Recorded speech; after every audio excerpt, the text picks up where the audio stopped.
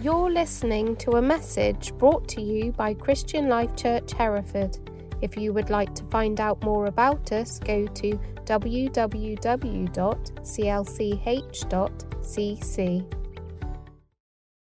One night I was in my room, and that night I thought, I'm going to do what I'd planned that day and had been thinking about for several weeks.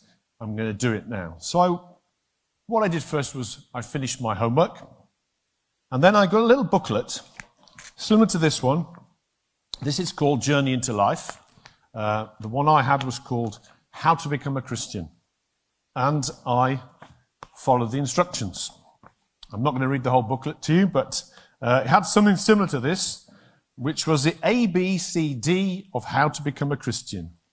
So A, admit. Something to admit that you have sinned in the sight of God. Be deeply sorry for your sin, hate it, and be willing to turn from every thought, word, action, and habit that you know to be wrong. B, something to believe. Believe that Jesus Christ died on the cross, bearing all the guilt and penalty of your sin. C, consider. Something to consider. Consider that Jesus never promised it would be easy to follow him. Expect opposition, sneers, and misunderstanding. Every part of your life, work, friendships, time, money must come under his control. D, do. Something to do. Accept Jesus Christ into your life to be your Lord, to control you, your Savior to cleanse you, your friend to guide you and be with you. And then I prayed a prayer similar to this. Lord Jesus Christ, I know I have sinned in my thoughts, words, and actions. There are so many good things I have not done. There are so many sinful things I have done. I am sorry for my sins and turn from everything I know to be wrong. You gave your life upon the cross for me. Gratefully, I give my life back to you. Now I ask you to come into my life. Come in as my Savior to cleanse me. Come in as my Lord to control me. And I will serve you all the remaining years of my life in complete obedience. Amen. And when I'd done that, I felt a relief, massive relief, because I didn't put in those words, but I was convinced, God had convinced me of my sin. But only, there was lots of sins in my life, but he convinced me of just one. And it's like this. Continue to live my life as I have been doing without God, without considering him, is wrong. And to commit my life to him, follow him, is right. And so I was convinced by God that I wanted to do what's right. And I prayed that prayer. And the relief came over me. A weight lifted off. And I became a Christian. That's the moment I became a Christian. There's more to the story. Just want to say, we would love to hear your story of how you became a Christian. We've had a few people share recently. But if you would like to share your story of how you became a Christian in 5 minutes, that was 3 because I checked it on the clock. So you can do it a bit longer than that, but about 5 minutes. We would love to hear your story. We'd love to hear you say it here, but if you don't feel confident to say it, we can do an interview with you, or you can write it down. But we'd love to hear your story of how you became a Christian. Whether you became a Christian last week or 40 years ago, we would love to hear your story. Please come to one of the leaders and speak to us and tell us. But actually, the main thing I want to share is what happened the next day. The next day, when I woke up, to my surprise, God was in the room. God was in the room. I didn't expect him to come into my life. I thought that I would serve God all my days, and one day I'd meet him in heaven. I didn't expect him to come into my life. But he was there in the room. I didn't see him. By the way, I didn't see him. He wasn't in physical form or visible form. I didn't hear anything. And how I knew that God was there, I can't explain. I just knew that God was there. He was in the room with me. And as I went about my day, I sensed that God's presence was with me. Have you ever experienced in any way the presence of God? Maybe you've just felt Father God embracing you when you really need it, just hugging you, yeah? Maybe you just felt a deep peace, a deep, deep peace. It may be in really difficult circumstances where a peace is unexplainable, but you've felt a peace. Or just a joy bubble up. Yeah? Or you may feel that Jesus is right there in the room, that you could speak to him as though he's physically there. Or you're just praying and you just know that he's answered you. And you feel his presence. And many, many other ways that you feel the presence of God. Put your hand up if you've ever felt the presence of God. What you've experienced is the Holy Spirit. And he is the subject of my talk today, the Holy Spirit. We're in a series called Good News, where we're looking at different aspects of the good news. And the good news today is that God sends his Holy Spirit. So there should be a little picture there that you might have seen on Facebook. God moves house, shares home in Hereford. God, by his Spirit, wants to move into your home and your life. Just as he did that day when I woke up and he'd moved into my room. He didn't stay in the room, he came with me, by the way. Well, the verse I really want to focus on, the key verse for me, is in John 7. So this is when Jesus went to the festival, and on the last and greatest day of the festival, Jesus stood up and said in a loud voice, "If anyone is thirsty, let him come to me and drink. Whoever believes in me, as the scripture has said, streams of living water will flow from within him."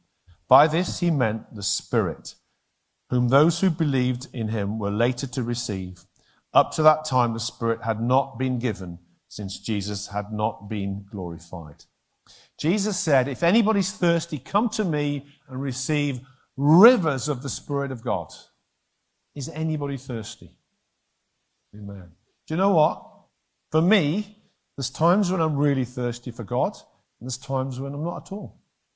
Does anybody experience that? And it seems like, no, you can just go about your life and you don't have the same desire for God. And if you don't, then a thing to pray is that God gives you thirst. I've had it recently. I've woke up early in the morning with a real desire to pray. And I've got up and prayed. I have to say I don't have a real desire to get up. But the real desire to pray overcomes that. And then some days I wake up and I think, no, I have a real desire to go back to sleep. And it comes and goes. But I want to say that the more we give into the desire of God, the more that desire grows. And God wants to give us a desire today, and he wants to fulfill that desire of rivers of living water. So I want to look at briefly who is the Holy Spirit, what is he like, and how he helps us. But I also want to address a couple of wrong ideas that people have, not so much ideas, but feelings about the Holy Spirit. One is fear or nervousness, anxiety, and the other is disappointment. I want to talk about those and address those. So, who is the Holy Spirit? A guy I know, a well-known preacher, was asked, why do you focus so much on the Holy Spirit? And he just answered, because he's God. Holy Spirit is God.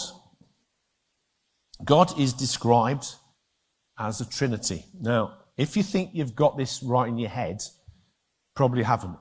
We cannot get our head around God. He is bigger than we can get around. But the clever theologians describe it like this. There is one God in three persons. God the Father, God the Son, God the Holy Spirit. And if you get Jesus, then in Jesus is all of God, not a third of God. If you get the Holy Spirit, in the Holy Spirit, there is all of God, not a third of God. So each of them are all God, but together they are one God. Got it? If you understand that, then you haven't got it. But that's he described. He's described as three persons, not three humans, but three persons. So he is God. He's not a thing. He is a person. He is God. The Holy Spirit is God. What is the Holy Spirit like? I think sometimes we struggle to understand what the Holy Spirit's like. We maybe get a better idea of what the Father is like and the Son is like because they are family members that we can relate to. We know about that. But Holy Spirit we don't quite get. So I'm going to say what the Father's like and Jesus is like first, and this will help us.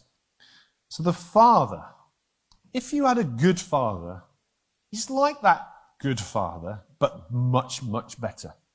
If you didn't have a good father, then he's nothing like that bad father. Our Father, God, is a father, a perfect father that has time for you. He loves to spend time with you, his children. He loves that. And he is unconditionally loving. He's not demanding. He's not waiting for you to mess up. He's merciful. He's forgiving. He's patient. He corrects you gently. He guides you, forgives. He's not demanding, he's accepting. He is a perfect, loving Father. I think Jesus said to his disciples, I call you friends. Jesus is the best friend you could ever have. He knows you as you are. He accepts you. He's forgiving. He values you.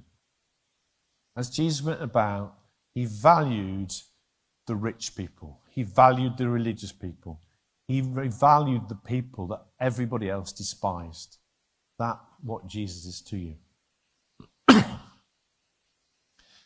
What is the Holy Spirit like? Well, I don't know whether we sometimes relate better to God the Father or Jesus because maybe of our experience with our Father. But for the moment, think of who you best relate to, Father or Son. Think of God in those, the way that you can perhaps get your head around. And let me tell you, Holy Spirit, that's what he's like. He's like Father. He's like Jesus. His personality is exactly the same. If you meet the Father, you know Jesus, you know the Holy Spirit. That's what he's like. He is not weird. Sometimes people get the idea that the Holy Spirit is a bit weird. He's not. He's a person. He's as normal as the Father. Well, normal. I say he's supernatural. He's God the Father. He's not weird. He's a person. He's not human, but he's a person. It's a personality. He's powerful, but he's not a force. He's a person. It's not just, sometimes we think the Holy Spirit is kind of some force. No, he's a person. He's a person, and we can know him like people who walked with Jesus knew him. We can walk the Holy Spirit and know him as a person. Amen? And you maybe think, well, he must be different from the Father and the Son. Let me just read from John 14 how Jesus talked about the Father and the Spirit. So John 14, Jesus said, or Philip starts off saying to Jesus, Lord, show us the Father, and that will be enough for us. Jesus answered, don't you know me, Philip, even after I have been among you such a long time? Now, just want to say, because of what part of my communication method is interrupting, Adriana will confirm this, that at this point, to save Jesus making a big mistake, I would have interrupted him and said, yes, we know you, Jesus, but my question was about the Father. Can you explain the Father? Show us the Father. And Jesus starts talking about himself. So I would have interrupted him, but to save him wasting his time. But if he did interrupt it, that was edited out when this was written. It probably wasn't. But Jesus goes on to say, anyone who has seen me has seen the Father. How can you say, show us the Father? Don't you believe that I'm in the Father and the Father is in me? The words I say to you, I do not speak on my own authority. Rather, it is the Father living in me who is doing his work. If you meet Jesus, you've met the Father. The same personality. Confused? You should be. It is beyond our understanding, but their personalities are the same. So if you think, wouldn't it have been amazing to be alive in the time of Jesus and know him and walk with him? We're alive in the time of the Holy Spirit. It is equally amazing. So he goes on to talk about the Holy Spirit. I will ask the Father, verse 16, I will ask the Father, and he will give you another advocate to help you and be with you forever, the Spirit of truth. He calls it another advocate in this version, sometimes another comforter, another counselor. That's the word that he's using, advocate. It means somebody who comes alongside to help. But the word another, it can have two meanings in English. They use a particular word in the Greek of the Bible. It means one like, another one exactly the same. Like if you said, here's an apple and here's another apple. It's the same. Or that's another. Or you could say, here's an apple and here's an orange. That's another fruit. That's different. In this case, he's saying another one like me. This Holy Spirit, this advocate, is another one like me to be with you. The world cannot accept him because it neither sees him nor knows him. But you know him, for he lives in you and will be in you. I will not leave you as orphans. I will come to you. It goes on, but I would have interrupted him again here to say, I'm still confused, Jesus. Who's coming? Is it the Holy Spirit? Or is it you? Because you just, I will come to you. But you were talking about the Holy Spirit. When the Holy Spirit comes, he brings the whole of God. So if the Holy Spirit comes, you know Jesus. Sometimes I talk to God the Father in the same sentence I flip to Jesus, Holy Spirit. They're one. They're not getting confused by my prayers. They are one. And I labour that because sometimes we think, Father, I get that. Jesus, I get. Holy Spirit sounds a bit weird. He's not weird. He's like the Father and the Son. He's a person. I imagine him as a person. He's not a human being, but I often imagine him as a person alongside with this one come along to side to help me. Isn't it amazing? Just in the Old Testament, God's everybody. It says he lived in a temple amongst the people, but inside the temple. The people couldn't get to the presence of God. When Jesus came, God lived as a physical human being amongst them. People could touch him and see him and hear him. He lived among them. But now, the Holy Spirit lives in us. God lives in us. That is amazing. It's not a third of God. It's not a force sent by God. He is God living in us. It is amazing.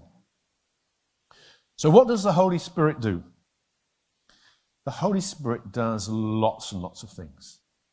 He convicts us of sin. He gives us power. He produces the gifts, love, joy, peace, patience, kindness, goodness. He produces prophecy. He produces words of knowledge. He produces many things. We're going to pray in a moment, and we're going to ask the Holy Spirit to do what he wants to do, which could be anything. But I really feel that God wants to focus on one particular thing. We'll give him permission to do anything, but one of the main things he does, the Holy Spirit teaches us our identity. He makes us know who we are in God. In Romans 8 it says this: the Spirit you received does not make you slaves, so that you live in fear again. Rather, the Spirit you received brought about your adoption to sonship. Hannah spoke about that a couple of weeks ago. This is not, adoption to God is not a signature on a piece of paper. It's his Spirit living in us. And by him we cry, Abba, Father. Abba, Father. The Spirit himself testifies with our spirit that we are God's children. The Spirit will make you know that you know that you know that you belong to God as his child. In Galatians 4 verse 6 says a similar thing. Because you are his sons, God sent the Spirit of his Son into our hearts, the Spirit who calls out, Abba, Father. We're going to sing in a moment a song that talks about us being no longer slaves of fear, but child of God. But I just want to talk about fear. Sometimes people have fear of the Holy Spirit or disappointment.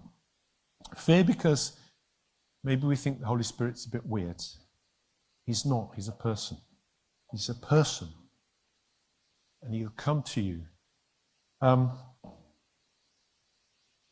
linked to that, disappointment. I've not experienced the fear, really. I've experienced the disappointment. So when I first heard about the baptism of the Holy Spirit, being overwhelmed by the Spirit, filled with the Spirit, in the church I was in, it's a bit controversial, and they wouldn't tell me about it. But I got a friend to tell me about it, and he told me about his experience of being filled with the Holy Spirit. And then he said, would you like me to pray for you now? And I thought, yes. And then he completed his sentence and said, or do you feel you're not ready yet? And I thought, oh, if there's a possibility that I'm not ready, then I'm sure I'm not ready. It suddenly became not about the gift that the Father wants to freely give, but whether I'm ready. It became about me. And I said, oh, wait, because I thought I won't be ready. And that was a disappointment. How good do you think you have to be to receive the Holy Spirit? You can never be good enough. You have to put your faith in Jesus. He gives it as a gift. Also, I experienced seeing people, when they received or were filled with the Holy Spirit, have a reaction in certain ways, maybe overwhelming ways, and I didn't experience that. I've seen people be so overwhelmed that they've fallen on the ground, not hurt themselves, but fallen on the ground. And I wanted that because I thought, oh, that must be a bigger experience than not falling on the ground. Also, people laugh seemingly uncontrollably or cry, and that never really happened to me. And I've been in meetings where the Spirit has moved and nearly everybody's fallen on the ground, and I'm waiting, and I open my eyes, and I look across, and there's only me and one other person. You know who you are. One other person stood up, and I felt disappointed. That maybe, why not me, God? Do you know, God treats each of us as individual children. He knows what's best for you. Let me read Luke 11, verse 11 to 14. Jesus said this, which of you fathers, if your son asks for a fish, will give him a snake instead? Or if he asks for an egg, will give him a scorpion? If you then, though you are evil, know how to give good gifts to your children, how much more will your Father in heaven give the Holy Spirit to those who ask him? When we ask God, the Father, to give us the Holy Spirit, he's going to give us a good gift. You don't need to be fearful, and we're not going to be disappointed. You don't need to be fearful, and God will not disappoint us. But he'll do it in his way. We don't need to be fearful. Sometimes people are fearful that if the Holy Spirit comes upon us, we'll lose control. One of the fruits of the Holy Spirit is self-control. We're in control. We're not controlled by God. We're led by God. We won't go crazy. Unless we choose to go crazy. We have self-control. Self-control. God wants to give you a good gift, the Holy Spirit. You don't need to be fearful. He will not disappoint us. because he's a good, good Father. And so I want to pray that fear is taken away, and I want to pray for disappointment to be taken away.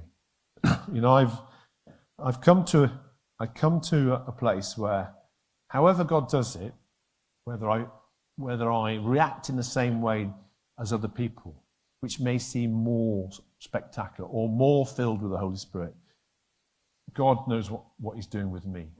I've felt, and you know, I've heard people say I felt a warmth all over me, electric shocks through my body when the Holy Spirit, and I've heard people say, "Oh, can you feel the wave of the Holy Spirit? Can you feel it?" And I go, "No." Everybody's going, "Yeah, felt that. No, didn't feel a thing." God said to me one time, "Don't feel, believe and receive." The Holy Spirit can do what he wants the way he wants it, but he's not weird.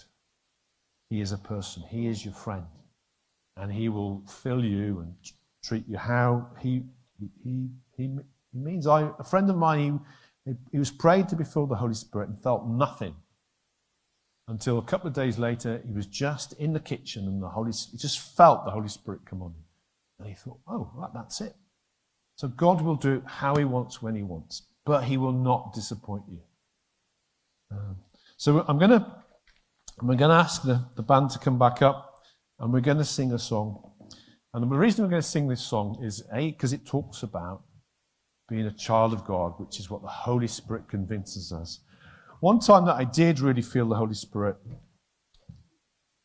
come to me, I just felt as people were responding in different ways, and I just felt the Holy Spirit say to me, "Just repeat, I'm God's son."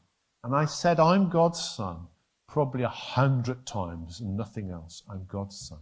And I was talking to myself what the Holy Spirit was telling me, "You're God's son." Because sometimes we need to hear it over and over again, because sometimes we've heard over and over again, "You're no good. You never amount to nothing." But God says, "You're my son. You're my child. You're my daughter." And so we're going to sing this song which declares this. And as we sing it, I'm going to pray in a moment that the Holy Spirit just comes and touches us, fills us in any way that he chooses. And you ask God for the Holy Spirit. If he asks for a fish, he'll not give you a snake. Look, if you don't like fish, don't think of that one. You just do that. It's a good thing, not a bad thing. That's the point. He wants to give you a good gift today. Somebody prayed in the prayer meeting beforehand, "God, I know I've asked for a lot today." And that's good. We can never, when we ask for the Holy Spirit, we can never be asking for too much. He wants to pour out his Spirit. So I'm going to pray and then we're going to sing. And if you can just ask God where you are. If you would like somebody to pray for you, then me and Adriana, Tony and Leslie will pray for you. Come to the front and they'll lay hands on you. You might not pray for long. Pray that God will fill you in the Spirit, with the Spirit in the way he wants. We haven't got magic hands. It's just that God uses laying on of hands. Father, thank you that your Holy Spirit is here and you are a person. You're not a force. You're not an atmosphere. You are a Holy Spirit. And we know you're here because, Father, you promised your presence with us. You promised to give the Holy Spirit when we ask. And Father, we ask right now for everyone here that you give the Holy Spirit, that you fill us with your Holy Spirit, each one of us. I pray particularly that you would speak into our hearts, the Abba Father, that you convince us in our hearts that we are yours, that we are your children, your sons and daughters. Come, Holy Spirit, and do what you want to do among us. In Jesus' name.